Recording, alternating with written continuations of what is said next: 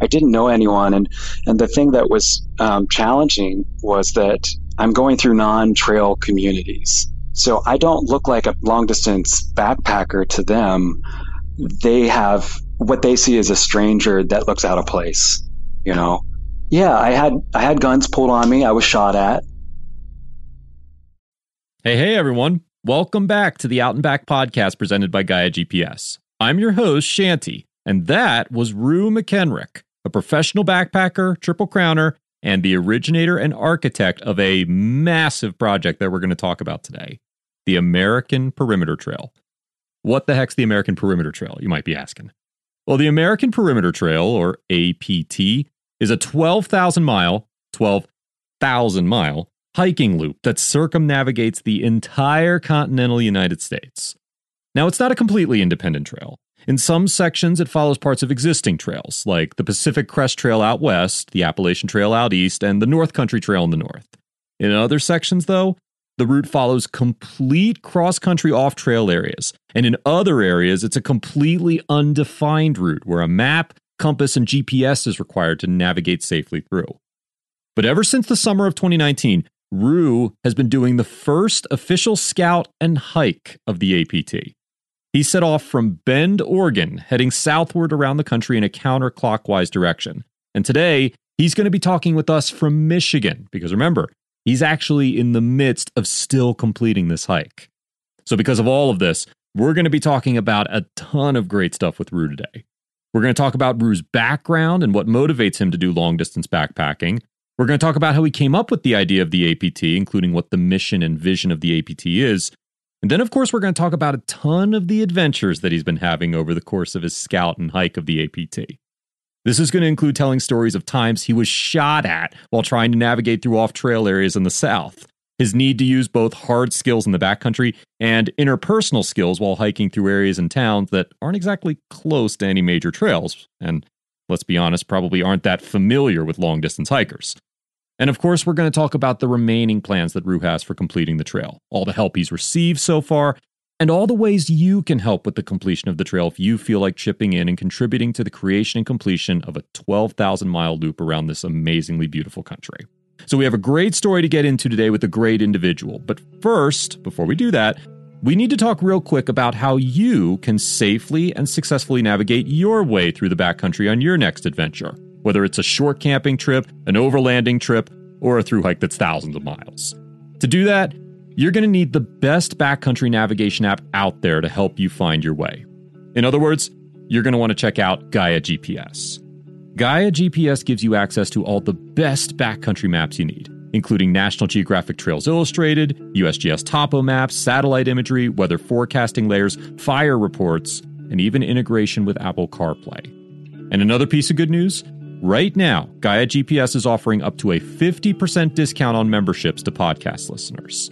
Visit GaiaGPS.com/podcast. That's GaiaGPS.com/podcast. Or visit our show notes on our blog to snag this great deal. And now, without any further ado, let's have a chat with Rue McKenrick. Thanks for being on the show, Rue. We're glad you're here. Yeah, hi, Shanti. Thanks for having me. It's pretty clear that you are, putting it lightly, a well-seasoned traveler who has thousands upon thousands of miles of hiking under your shoes, and you're also in the midst of creating this epic American Perimeter Trail. But before we dive deep into that, I want to get to know you a little bit better. So how did Rue McKenrick first get into traveling and exploring the wilderness? Yeah, well, as far as backpacking, I mean, my initial experiences with that was the European style of backpacking, which is commonly you have a backpack and you have some gear with you, but you primarily use trains and stay at hostels and do some camping.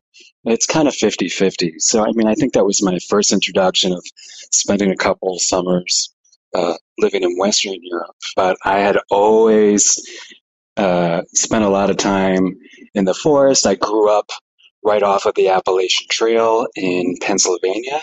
And so I had always spent a lot of time up there. And I found that I spent a lot of time, I didn't mind being out there by myself.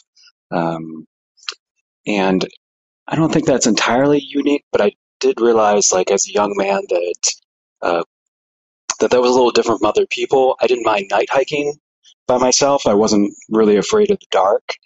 And as a very young man, I had gotten lost at summer camp, at, at church camp. And so that was probably one of my first nights out by myself. And I just remember at the time, other people, obviously they were upset I was missing, but I guess they kind of figured if there was a kid that needed to go missing, like at least it was good that it was me.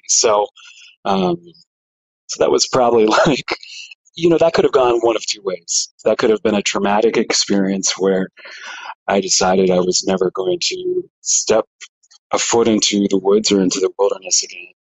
Or it was a confidence building, and I guess it was the former, or the latter, rather. Interesting. So you got your start specifically in Europe, but you really hadn't been doing any backpacking in the United States prior to that, even though you grew up in Pennsylvania?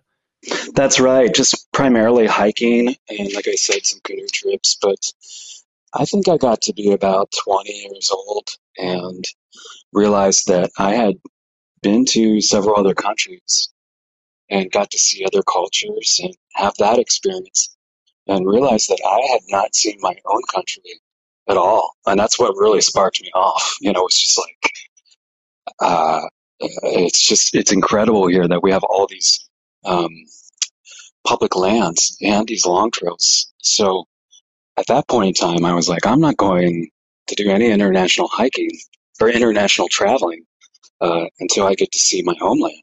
Where in Pennsylvania were you originally from? Was it close to the Appalachian Trail? Yeah, it's Fayetteville. So that's actually, the trail goes right through it at Caledonia State Park. Was that your first long distance through hike, the Appalachian Trail? Yeah, I mean, it was most certainly my first long distance hike, anything like that. I mean, I've backpacked before that. I'd spent time on the Appalachian Trail. A lot of that time I spent in Georgia and in the Southeast because that was my home at the time. And yeah, so I had done some backpacking, but that was the first long distance hike. So then, what was, I guess, the motivation for you to begin doing the long distance hiking? You had done your travels in Europe. You had spent your time going out on shorter trips like canoe trips, and then your fun experience where you got lost in the woods at night with your church group. What was the motivation for you to keep pushing for longer distance hiking that ultimately led to the Appalachian Trail and the Triple Crown? I want to be genuine here, and I think I could give you different reasons, but honestly, it's something that just kind of came into my mind. I'd always had such an appreciation for environmental education and conservation, and had worked with a couple different organizations. I worked for the Appalachian Trail Conservancy at one point in time, and um, I can't point to one thing. It's almost like, Edward Abbey said, "What is the truth?" And he said, "I don't know, and I'm sorry I brought it up." And so, uh, very generically, it was just after having some experiences backpacking, it was the people and the places and the open spaces and just the adventure of it, really. And the appeal of the backpacking was really I didn't realize that there was going to be such a probably like social element to it, but it was the being in nature piece of it that really inspired me and intrigued me.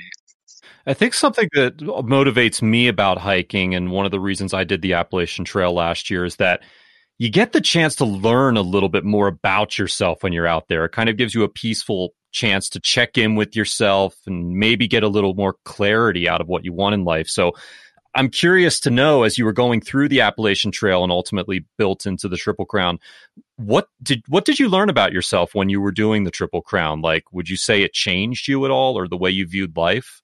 I think with the Appalachian Trail, I do remember being a little disgruntled before I started. A little just kind of, maybe there was some escapism there. I just didn't want to really be a part of society for a couple months. I kind of wanted to get away. I there were some there were many things going on in the world at that point in time, and I don't. I think I had begun to have like a negative perspective on people and society, and so one thing I would say is after the Appalachian Trail, um, I thought that I would have more of a connection with myself or more of a connection with nature. Those things happened, but also I had my faith in humanity was redeemed through the process of going through that trail. And then I would say there's many different elements. So then there were times that I just wanted to challenge myself. So those things, like for instance, the Continental Divide Trail, some of that was I wanted to see it, and some of it was I wanted to challenge myself in another way. Um, and so I guess, like, have I changed? Hmm. I've changed in the sense that I have a lot more experience under my belt. And I guess through the process of traveling, it's allowed me, I guess, to become maybe slightly more empathetic towards other people. I always was, but maybe in a more realistic way than I was before. It's hard for me to pinpoint. Developing more empathy, developing more of a having your faith restored in people. Did this serve as a motivation for you? What you were doing in between the times that you were knocking out the other Triple Crown trails? Because you worked for Outward Bound for a while, right?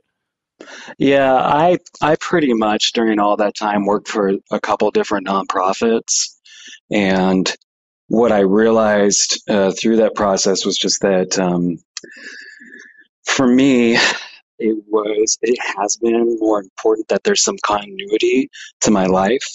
And so I realized that my work was also part of my lifestyle. And that's not going to work for everyone. But what I found is for me that uh, spending that amount of time and effort, and like everyone does with their job or with their work or with their career, that there was going to have to be, it was going to have to be in line somewhat with a personal mission, like a personal mission statement. And so, yeah, I worked for Outward Bound. I worked for several nonprofits that had environmental ed centers or outdoor rec centers. And it's things were, yeah, things felt pretty much in alignment. So I would say that to the best of my ability, I lived the trail life when I wasn't on trail.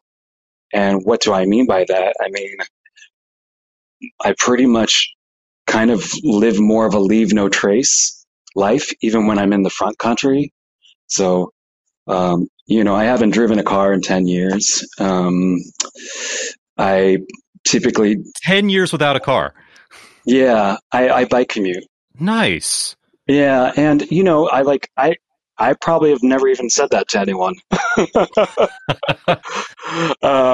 And it's not something I wear on my sleeve that I'm proud of. It's just kind of the way things have been. And during that time of when I was younger, I hardly ever drove. Then I didn't really didn't have a need to, and so I just have kind of had a smaller footprint in that way. But also, some of that has just even been social media or being really active and kind of out there with my own thoughts or ideas or in social situations. So this trip has really given me an opportunity to open up in those ways and open up parts of me to other people that I didn't know that I could do that. You've gone over the course of the years, the Triple Crown. 2003, you did the Appalachian Trail. When did you do the CDT and the PCT? Yeah, I did the PCT in 2005, and I guess in between a JMT hike and a long trail hike, another North Cascades hike, like in between these hikes, and then I did this CDT in 2007, and at that point in time, my life looked like it was taking a direction that was maybe a little bit more domestic. Um, in the sense I wouldn't be traveling as much and I'd probably settle down in one spot. And I thought that's the way life was going. I thought I was going to get married, you know, possibly have a family, these sorts of things. I got to a place in my life where I just wasn't sure what the next step was. And maybe I thought that long distance backpacking for me wasn't going to be, um, it, it wasn't going to be practical to do that because I thought I would have other responsibilities and other obligations. And that's what I thought was happening. And then it just really never came to fruition. So then I was like, well, I guess I'm back into the backpacking. Yeah, and this is what I Yeah. wonder because it's like the way you're telling this story, I'm like, well, wait a minute. How are we getting towards the main crux of, what you have become so popular for in the hiking community, which is the American Perimeter Trail, which is the ultimate long distance backpacking experience. So, how did you get then from this point of finishing the Triple Crown and now it's okay, it's time to settle in, have a domestic life to I'm going to go set off and scout and create the American Perimeter Trail? How does that happen, point A to point B? Maybe some of the initial concepts, like I can even remember of being towards the end of the Continental Divide Trail. And I remember one day just having this like existential, I don't want to call it existential crisis, but existential like introspection. And I thought to myself, what am I doing out here? And I had, like I said, I'd always done a lot of volunteering and service work and work for nonprofits. And it just felt kind of empty, like very self-serving. And there's nothing wrong with that. We should treat ourselves. We should challenge ourselves. But I know towards the end of the trip, I felt that. And it made me wonder if I would ever go on a long trip again or if it would feel kind of empty to me. So it was sometime after that I guess I was looking at some maps and thinking about what would be another long hike that I would do. And I just started considering like, well, why don't, I do want to go see other places. But seeing this country was so important that I thought, well, I guess I'll just try to go see most of the rest of it and just do a loop around the United States. I put it on the back burner many times, and then at some point in time, it matured in my mind, and it was like, well, this wouldn't just be a through hike. This would be the beginning, the first step in a process in creating a corridor, a conservation corridor, in which everyone would be able to enjoy and we'll get a trail on the ground. And the first step in the process would be me going out and scouting that. But I put it on the back burner a couple of times. And it just got to the point where I made a decision because there's some suffering, I think, that goes on with um, manifesting a dream in your mind and not being able to put it into action. And so, yeah, so I was like, I'm not going to suffer over this. I will either pack this up and never think about it again. And I mean, that's absolute. I don't mean never think about it again, but I'll never consider doing it again.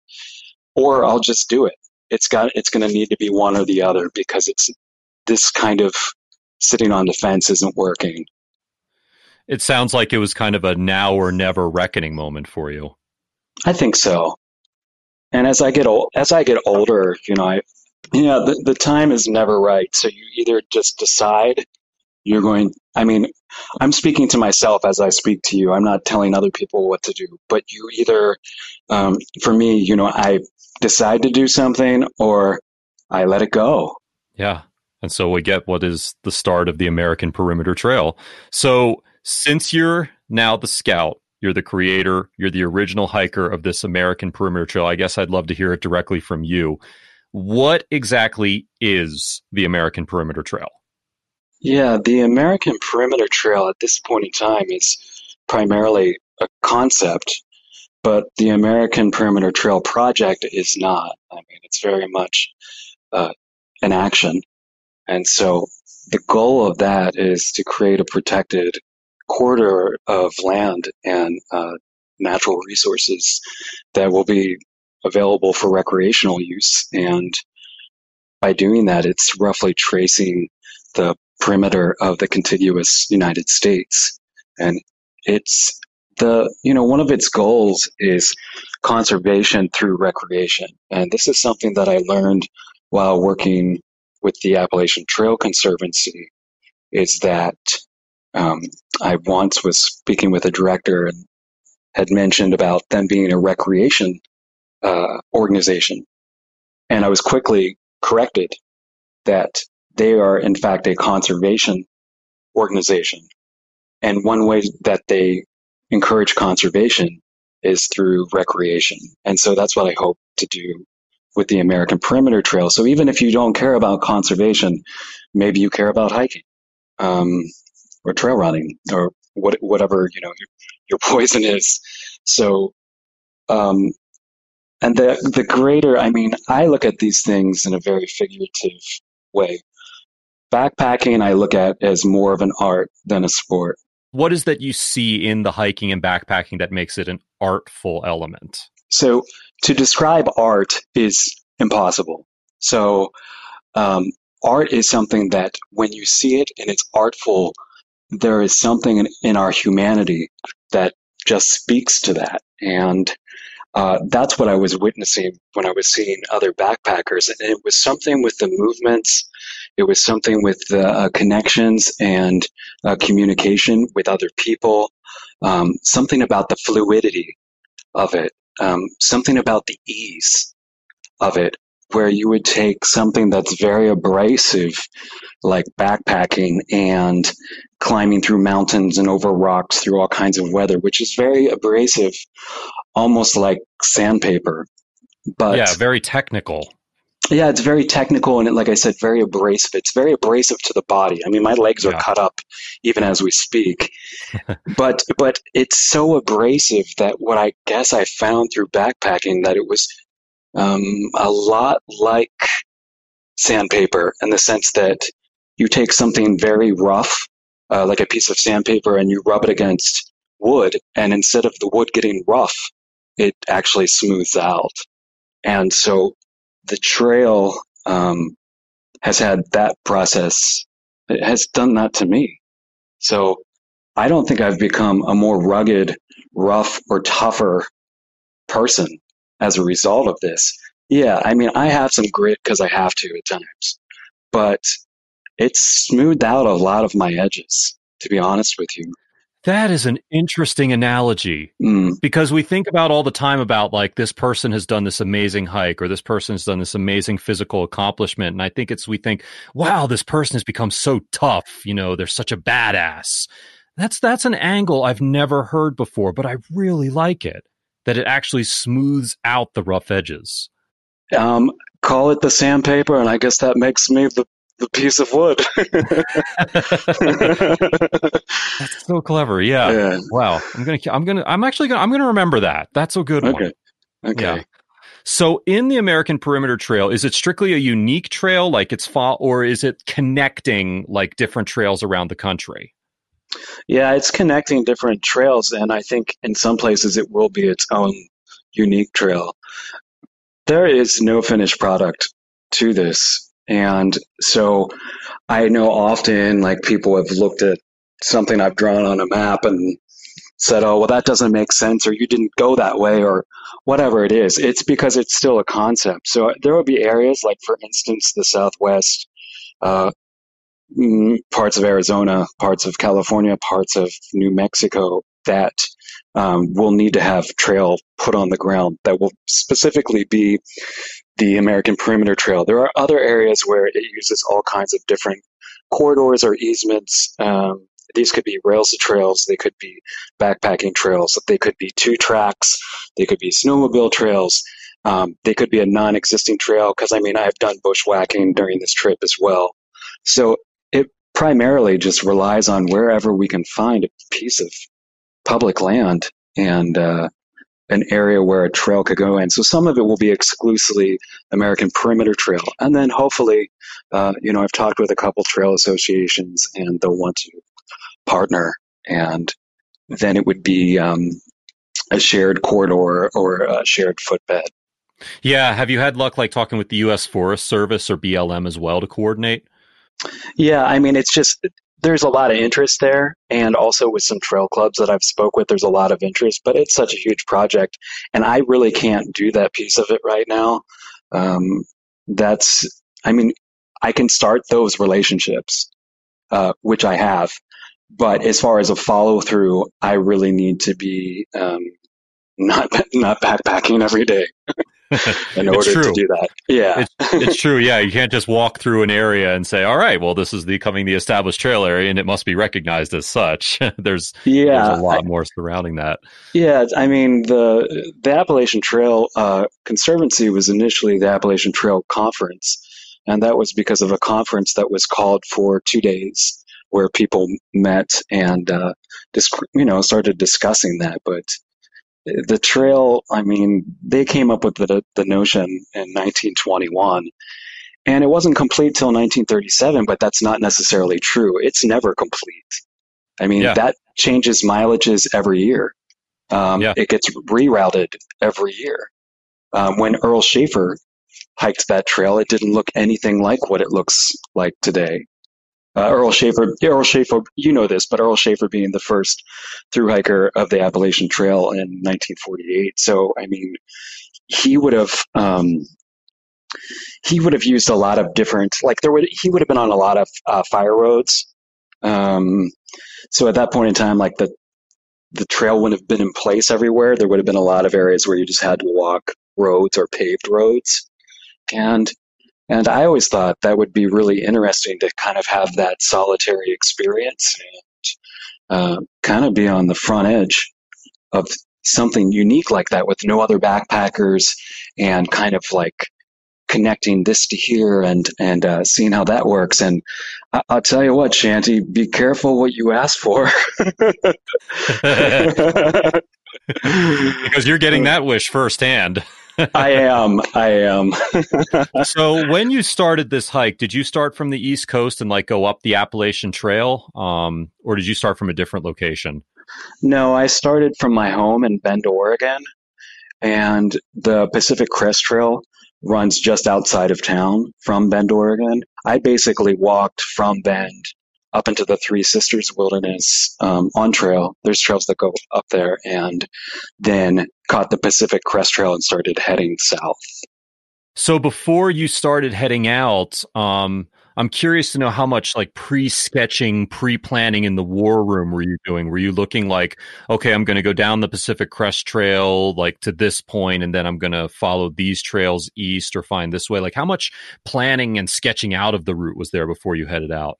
I was like kind of concerned you were going to ask that.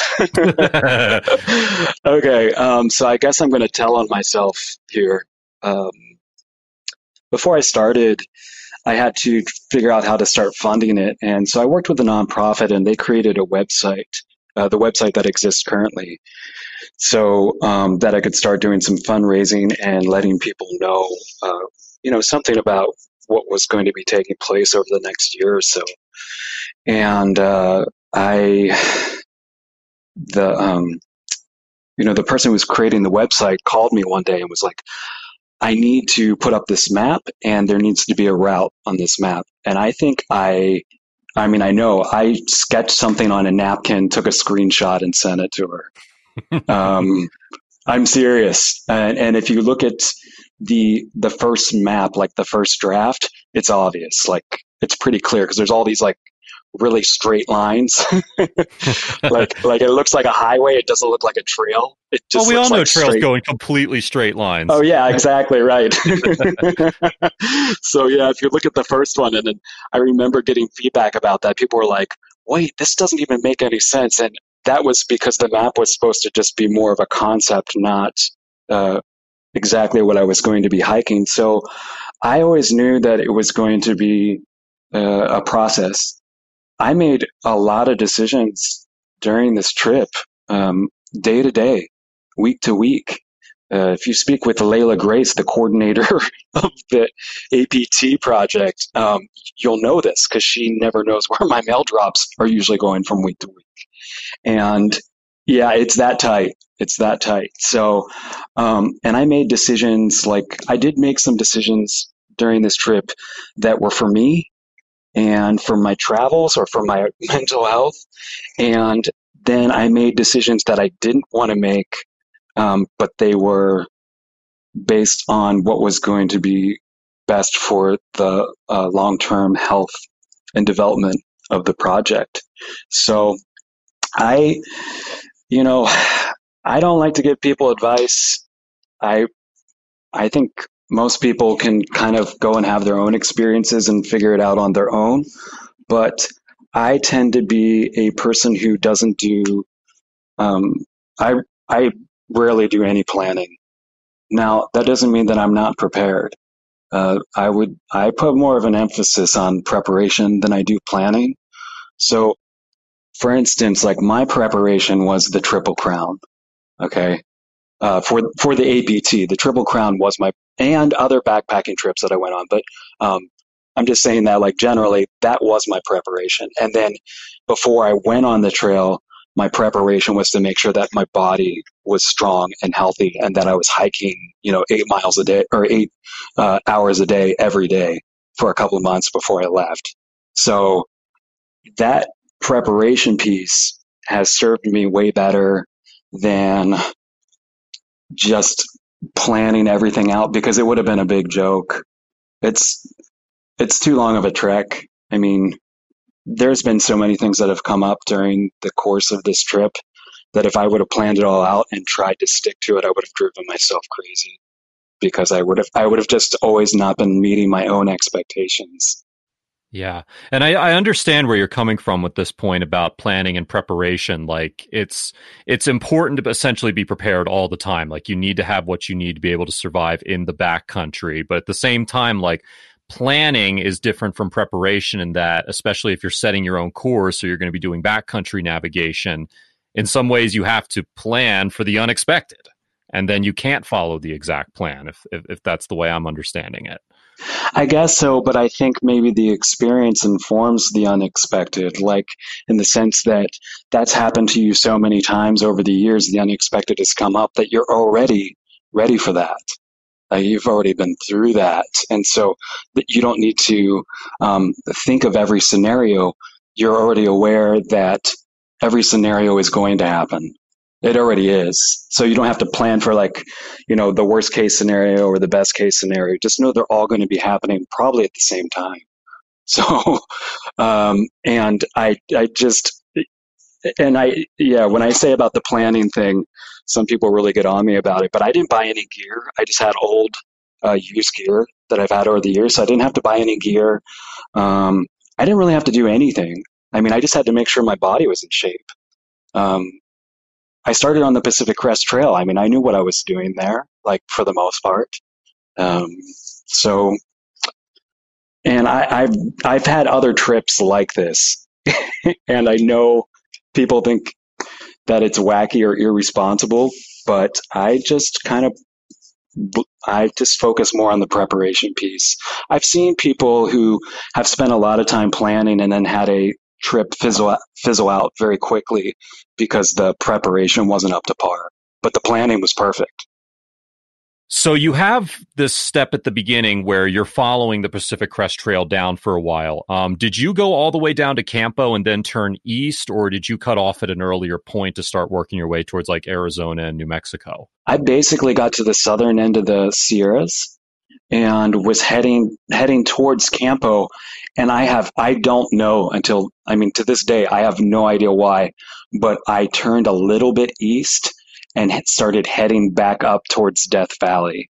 And that was never something that I considered I was even going to do. I thought that I was going to go to maybe not the whole way to Campo because I didn't think that was necessary. And also, I didn't want to follow the border that close. I wanted to be a little bit away from it.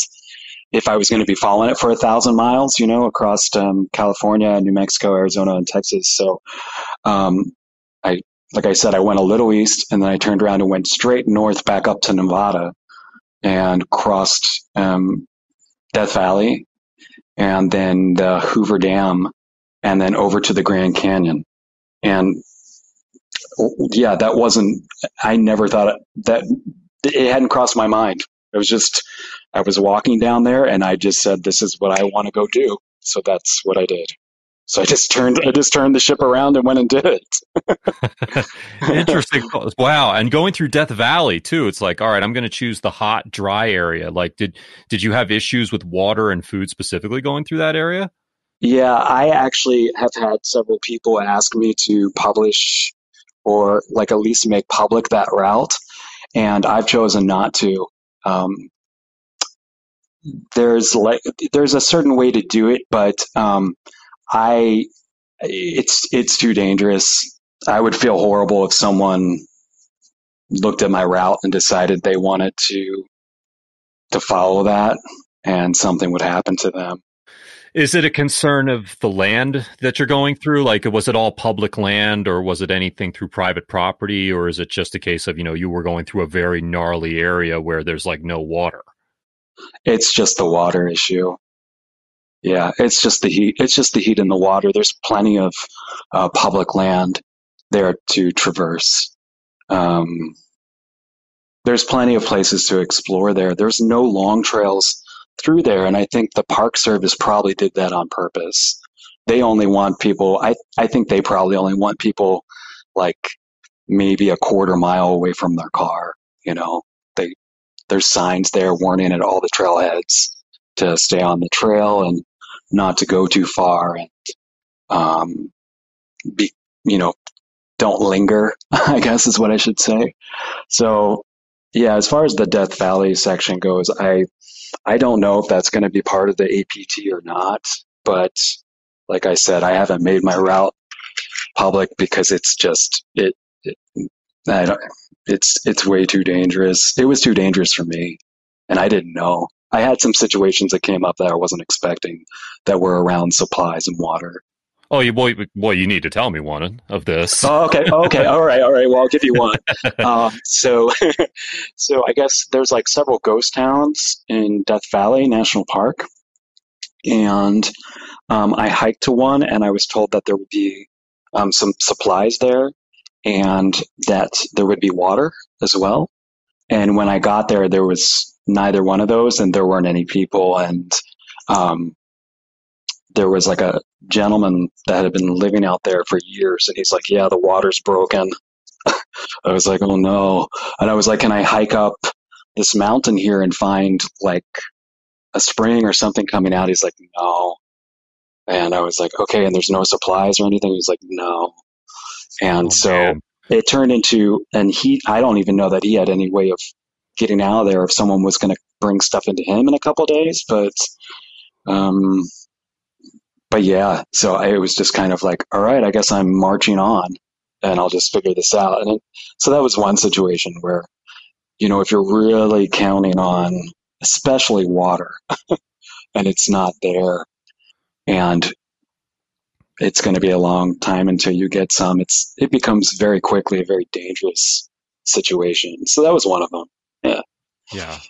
When you were going through these areas, what were you using to help yourself navigate?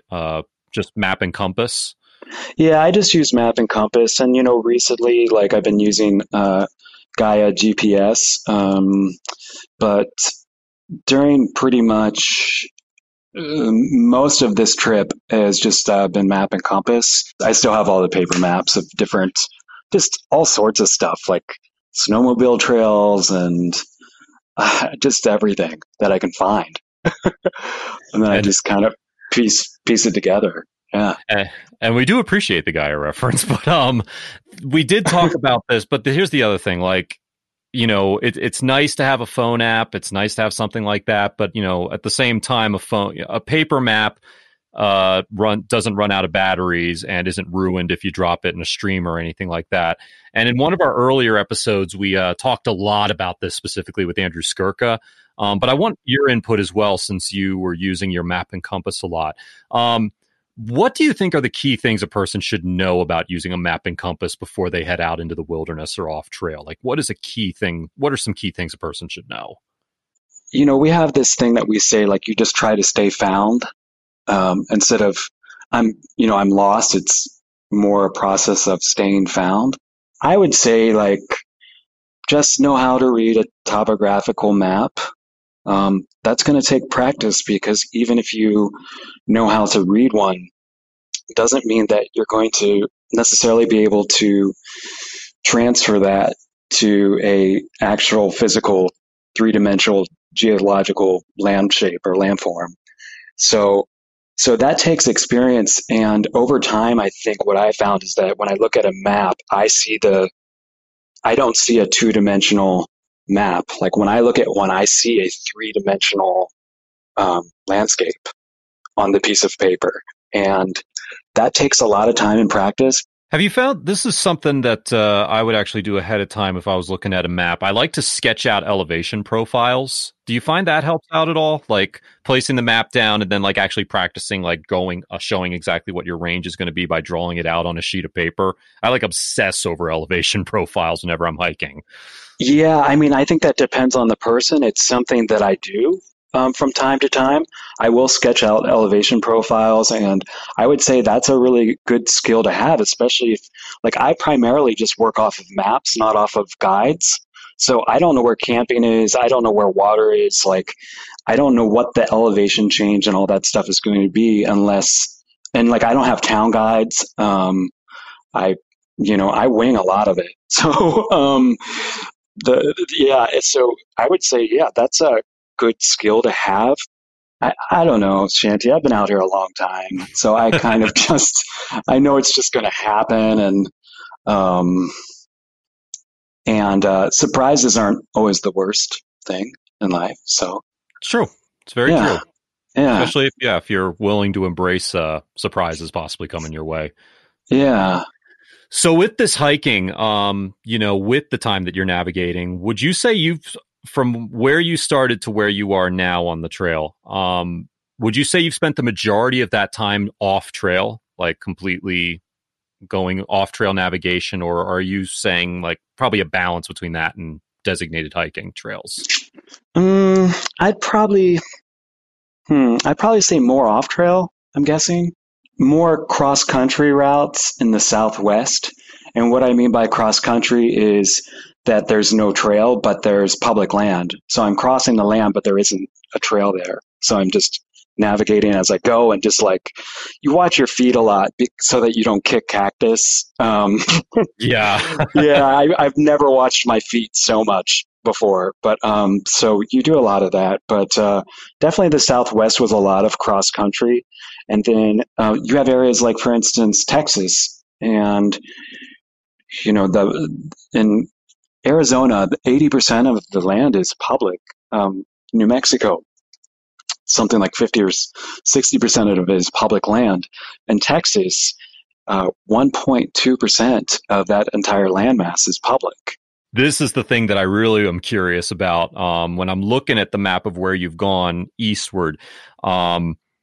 Public land just gets more and more sparse the further east you go. And then when you're across the Mississippi, like, it essentially doesn't exist. So, like, yeah, I was looking Texas eastward.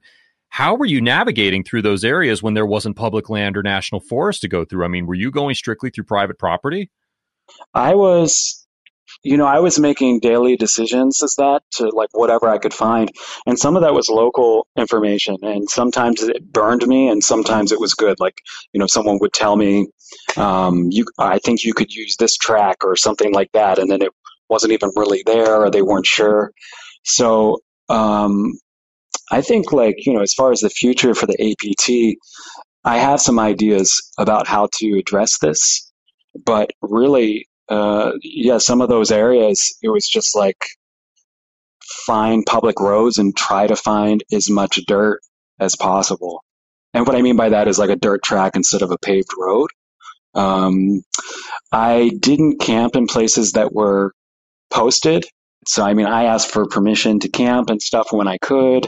If I wasn't sure, maybe I would go to a church and camp on their lawn or something. It, I still look back on it and just wonder how like, I don't know. It wasn't really like I didn't have a specific process. It was really a day to day effort. And each day. And sometimes like I wouldn't even know until it was like getting to almost be nighttime, and I'd be like, I don't know where I'm going to camp. So what types of encounters did you have with people in these areas, like who may not be used to seeing a hiker going down a dirt road, or someone who might not be on public land? Like what were those encounters like? It would be hard for me to quantify exactly like the positive experiences to the negative experiences. And I think I know what you're leading on here to, like, were there any real surprises? And Yeah. yeah, yeah, Just curious. No, because again, people are inherently good. I think most yeah, people are willing to look out for each other, but there's this worry, like if, for example, if I were ever to do something like that, or a friend of mine, family, anyone I knew or cared about who was going to go off and doing something like this, would they have to be worried about an encounter with somebody? I would say so. I mean, I would think that anytime you're traveling by yourself, if you're on a major trail during a through hike season, you're probably going to have some backup. You know, you'll probably know someone at least, or maybe you will have phone service or access to the front country. But that really wasn't a lot of my experience. A lot of the time, I didn't have phone service. I didn't know anyone, and the thing that was challenging was that I'm going through non-trail communities, so constantly. So I don't look like a long distance backpacker to them. They have what they see as a stranger that looks out of place, you know. Um, and so, yeah, I had guns pulled on me. I was shot at. Holy crap. I mean, I had a couple of interactions like that. Anecdotally, I walked into a store once, and a gentleman I didn't even have my backpack off, and he there was a gun in my face, a handgun. Quickly, I saw him run behind the counter, and I didn't know what was going on. Like I saw him run, and he came running out with one hand behind his back and the other one with the gun in my face, and he was just screaming and yelling at me. And he looked insane. I mean, his eyes looked crazy. I was certain one of us were going to get hurt. Um, and so, you know, you do the best you can. I could have anticipated that. Um, and, it was just a very tense situation. He was just yelling at me, like, who are you? Who are you? I tried to just take a position of being nonviolent, keeping my hands out to the side so that he could see them, and try to answer his questions. But he just seemed insane. I mean, I'm looking in his eyes, and then he started yelling, "What are you?" And I didn't know how to answer that one. And he just kept yelling, "What are you?" And at this point in time, the hand that was behind his back, he brought out, and he had a second handgun. So now I had two handguns in my face. And this guy just, yelling at me. He looked terrified to me. He looked absolutely terrified.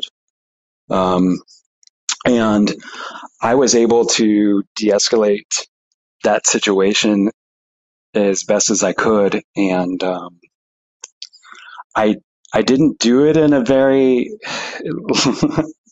I didn't do it in a way that I thought would work. I wasn't thinking about de-escalating it like at that time. I obviously wanted him to put the guns down and have a conversation, but or not have a conversation, but at least just take the guns down. Um, but I ended up saying something, like I don't know. There was just so much noise. It was just yelling, and there was so much noise in my head. And I just looked him back in the eye, and I said something very vulgar to him. And for some reason, it de-escalated.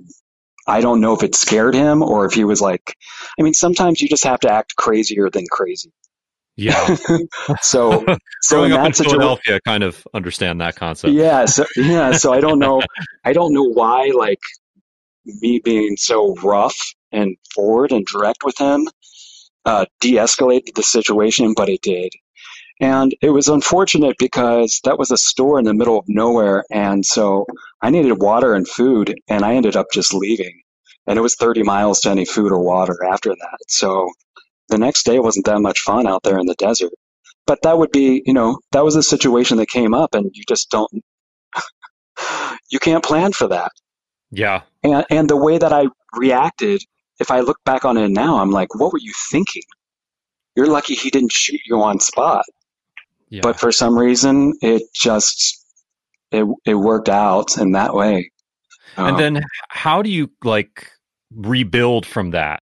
How do you find that motivation to keep pushing yourself to say, this is still what I want to do and this is for a good cause and I want to keep going? I never really got that discouraged by it. I had a guy pop a shot over my shoulder, and I think it was just kind of like a shot over the bow, like a warning shot.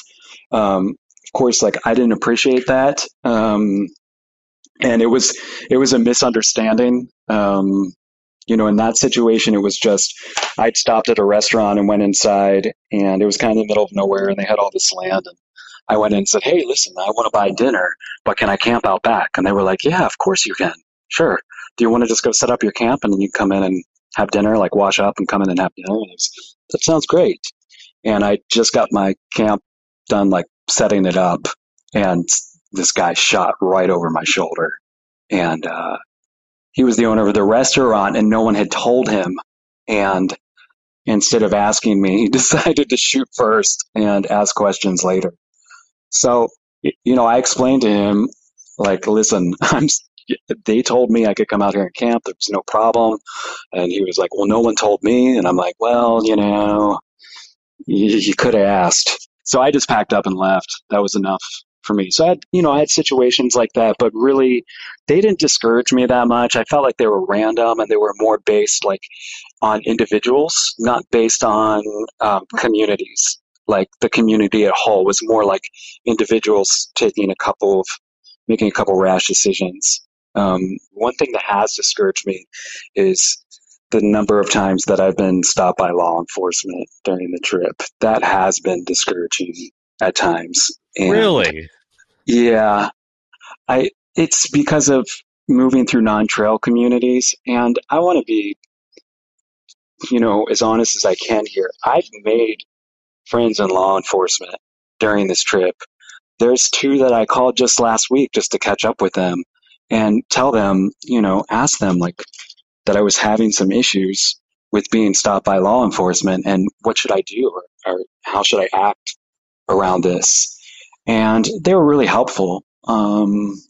So, and I've had law enforcement that just stopped because they were backpackers and they wanted to talk about backpacking. Um, but then I've had others that have come with some heat, and then they're taking my ID and running a background check, and I'm just sitting on the road. And, when that happens a couple days in a row, it just really starts to get old. And, Yeah. you're asking them, can you call ahead or like tell other people, like, so you can all get on the same page? And I, like I said, I want to be fair here because I've made many friends in law enforcement, and there's many supporters of the APT that are in law enforcement.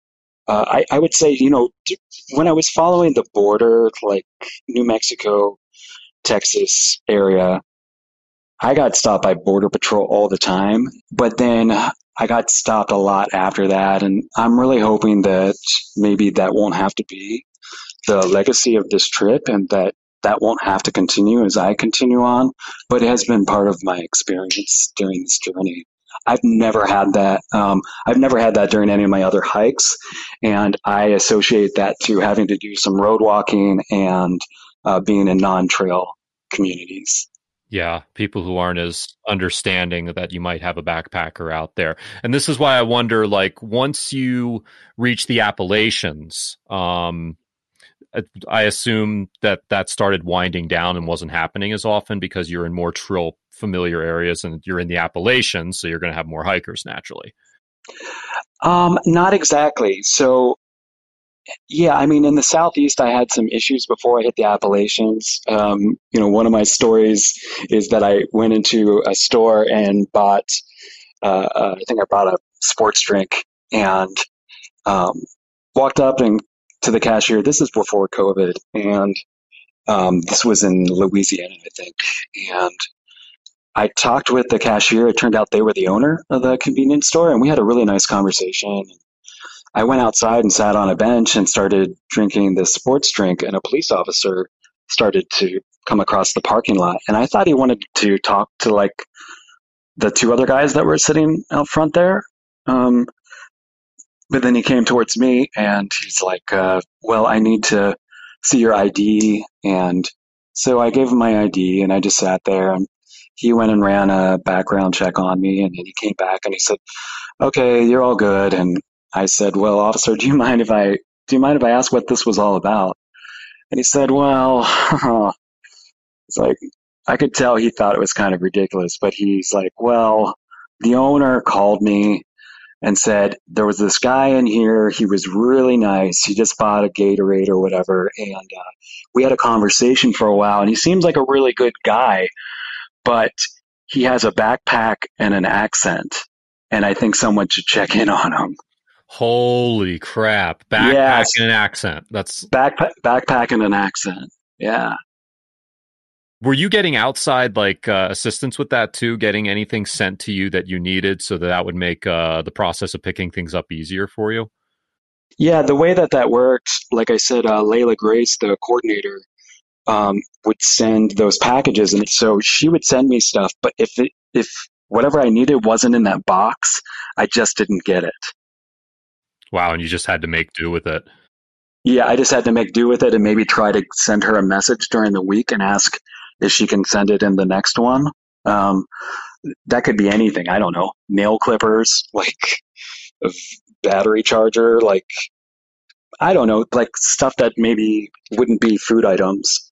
So if it wasn't in that box, I didn't like go walk into a town. I walked to all my resupplies.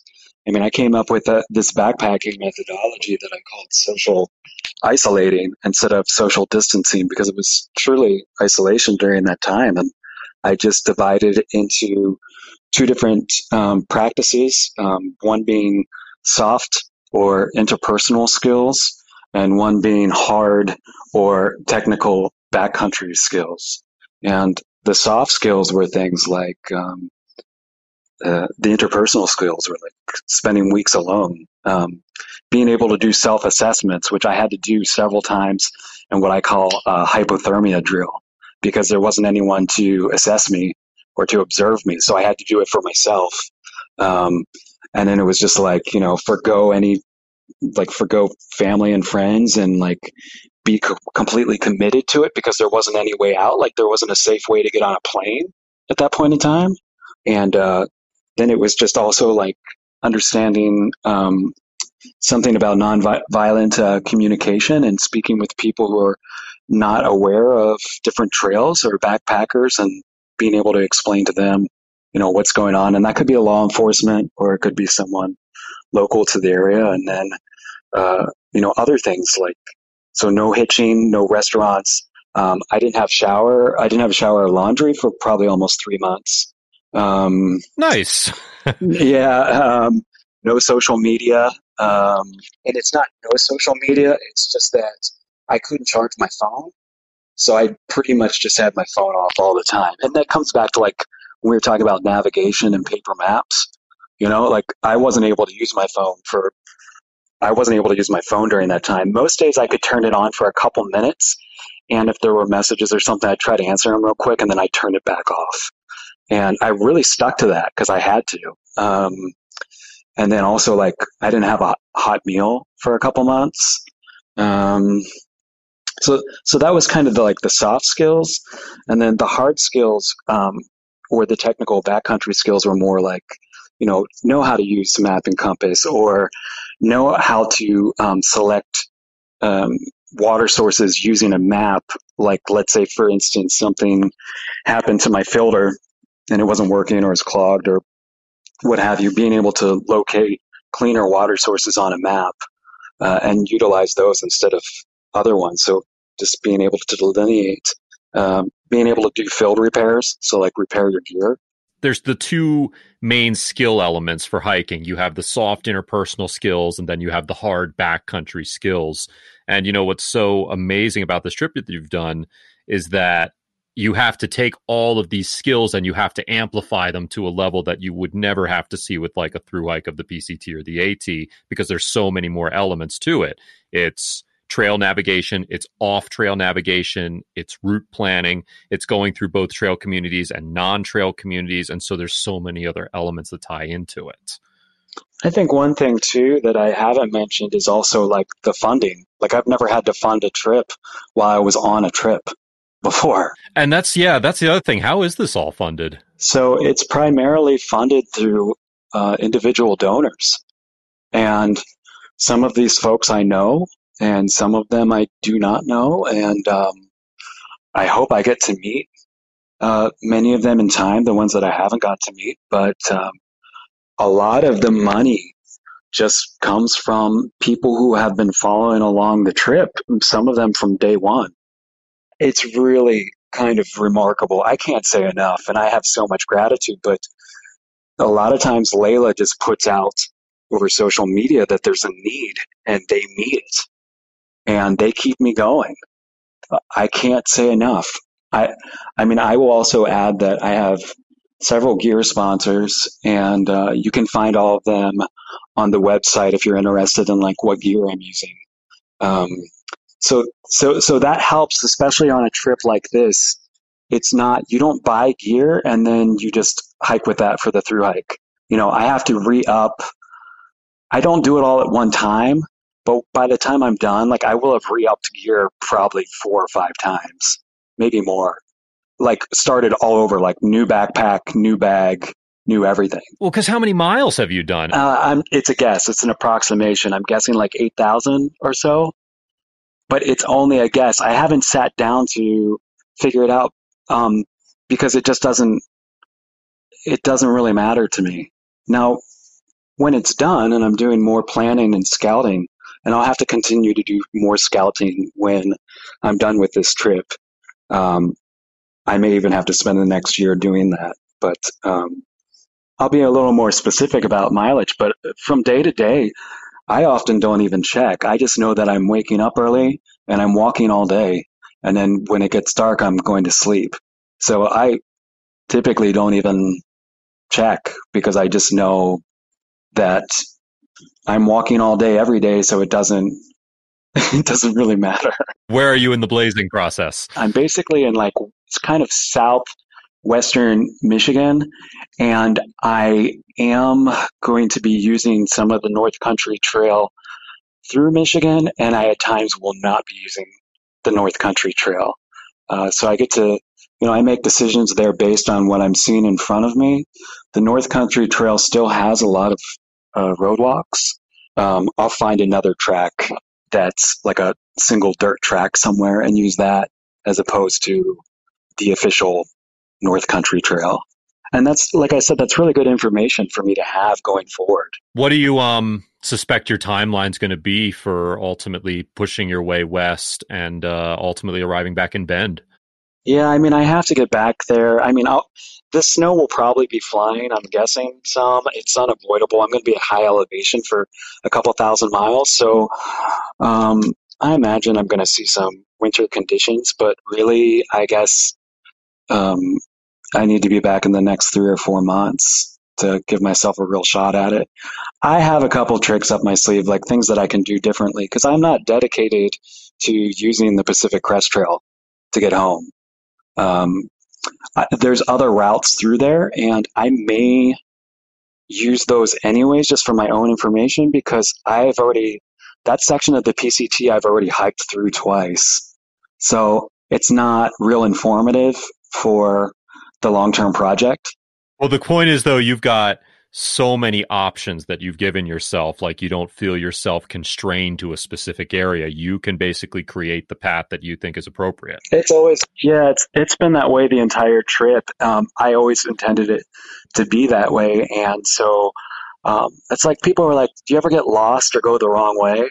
and I've had to backtrack, but a lot of the times, like, I don't bother because I'm not wrong. Like, as long as I'm heading in the right direction, like, I'm on track. I know whatever way you go, it's going to work out very well, and I know you're going to do great with it. But in the meantime, I really just want to say thank you so much for taking some time to sit down with us today. And of course, we're going to wish you the absolute best in completing the American Perimeter Trail. But I always like to wrap these up by asking a few quick fun questions for you. Oh no. Yeah, pop quiz, the lightning round here. First one, what's your luxury item that you hike with?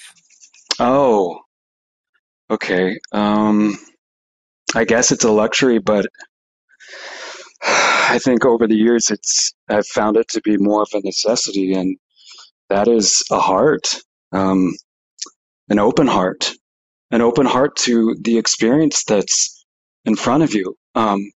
One that isn't judging it in a way of saying it should be other than it is. It shouldn't be this way. I want it to be another way.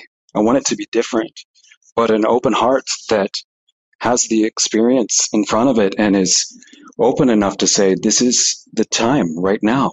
This is it. There's no past and there's no future. And I mean, maybe I think an open heart, not just a heart, but an open heart. I think that is a luxury item because I haven't had the luxury of having that my entire life. Holy crap, man. I wish I'd asked that question last. You nailed that one. That's the winner right there. All right, I guess I'll ask the next question. See if you can make this one as good. What is the best trail magic you've ever gotten? The best trail magic. Oh, okay. So I was backpacking once and it was summertime. It's very hot and I had taken my shirt off and I had my shirt off all day. And I had put my shirt somewhere. I don't know where I don't know where I laid it. It was gone. And I needed to resupply that day and I needed to hitch into a town to resupply. And I thought to myself, like, no one's going to pick me up. I got a big beard and long hair and I'm not wearing a shirt, like no one's going to pick me up. And even if they do pick me up and take me into town, I can't go into the store because I don't have a shirt on. And another backpacker came past me and was like, hey, what are you doing? They were going on. And I was like, oh man, did you see a shirt back there? They're like, no, we would have seen it. No, we didn't see it. It must be way back there. We didn't see it. And I'm like, well, I have to go into town. I don't have a shirt. And the backpacker took literally took the shirt off of his back and gave it to me. And then I never saw him again. And he walked on and he literally gave me the shirt off of his back so that I could go in and resupply. I got to tell you, Rue, these are the best answers we have gotten to the lightning round questions. This is awesome. I like that one. All right, next question. Who's your inspiration? Who inspires you? Oh, the Buddha. Jesus Christ. Muhammad. Children. All children. Especially children with special needs. Especially children with autism, Asperger's, such a interesting and pure and honest perspective. I want to be more like them in some ways. I get into fear and then I'm not honest, sometimes afraid to speak my mind and say what I truly believe and I truly feel because I'm trying to protect my psyche or I'm afraid of backlash. I want to have that kind of courage, Martin Luther King, these people, that's who I look to for inspiration. People that are, I've been a coward many times in my life and, I don't want to do that anymore. I want to go forth with love and with courage. Mm-hmm. Right on, man. Yeah. Right on. I don't even want to ask this next question. I don't even wrote it down because the question was going to be, do you love pineapples on pizza? I'm curious to know. Give me a tear-jerking response to that one. I'm sure. Okay, well, so when I got to Pennsylvania, I wanted to do some Zoom sessions with people that have been following me, just give them an opportunity to like catch up and talk some, and they could ask me any questions they wanted to about whatever. So the one gentleman I was talking to, he through hiked the Appalachian Trail, and he told me that every time he would go into town, he would like eat a large pizza. And I was like, oh man, I haven't had pizza in like 4 or 5 months. And he was like, are you insane? And I'm like, hey, listen, when COVID started, I just forwent hot meals because I couldn't resupply fuel. So I haven't had hot meals and I haven't had any pizza. So I would imagine at this point in time, you could put just about anything on a pizza and it would be absolutely the best pizza I've ever had. And pineapple would do just fine. That's a through hiker answer right there. Last question. In what way can myself, all of us with the Out and Back podcast, anyone listening, how can we help out with the completion of this project? Thank you so very much for that question. And I want to be honest here that I don't think that this is necessarily something that's going to happen in my lifetime. I'm happy to be the catalyst and I'm happy to start this and to get some trail on the ground. But like as we were speaking earlier, even the Appalachian Trail changes, it changes every year. And one of the books I used to read, like The Essential Backpacker by Colin Fletcher. And he also wrote a book called The Man Who Walked Through Time, which was about one of the first hikes through the Grand Canyon. And, I remember him saying that life should be an unfinished business. And so for those who want to help support me through this hike, we'll be forming an organization when I get done. So it's going to look different. But for the time being, folks can find me on social media. They can go to the Facebook page, which is American Perimeter Trail Project, and also on Instagram or my personal Instagram, which is just Rue McHenrick. It's just my name. And if you Google me, you'll find the website, which is www.americanperimetertrailproject.weebly.com. And on Facebook or on the website or even on GoFundMe, you can make contributions there. But I also understand that there's many people who make other contributions that aren't monetary. And sometimes that's just like sending me a message or some support or, it can be anything like that, just acknowledging me or what I'm going through and just kind of like that a boy, like keep going. So monetarily wise, there's a couple different ways of doing that. And then also Layla Grace, the coordinator, set up an Amazon wish list, which is how I get a lot of my supplies. And that is also on the American Perimeter Trail Project Facebook page. It's at the top. And so you can look on there if there's something that you would like to send me. And it'll get sent to her. And then she makes my resupply boxes every week. So she'll send it along to me and make sure I get it.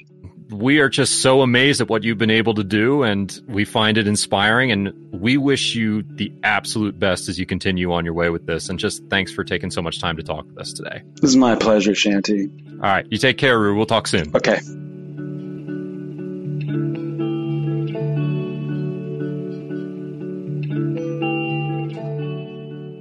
How can you not love that guy? Rue McHenrick, you are a freaking amazing person, and congrats to you on everything you've been able to achieve so far. We thank you for being on the show, and we wish you the absolute best as you continue onward with the APT. You can follow Rue by going to www.americanperimetertrailproject.com, which has a ton of great stuff. On the site, Rue provides continual updates through a blog. There's a store with really cool APT gear. There's details on the APT project itself.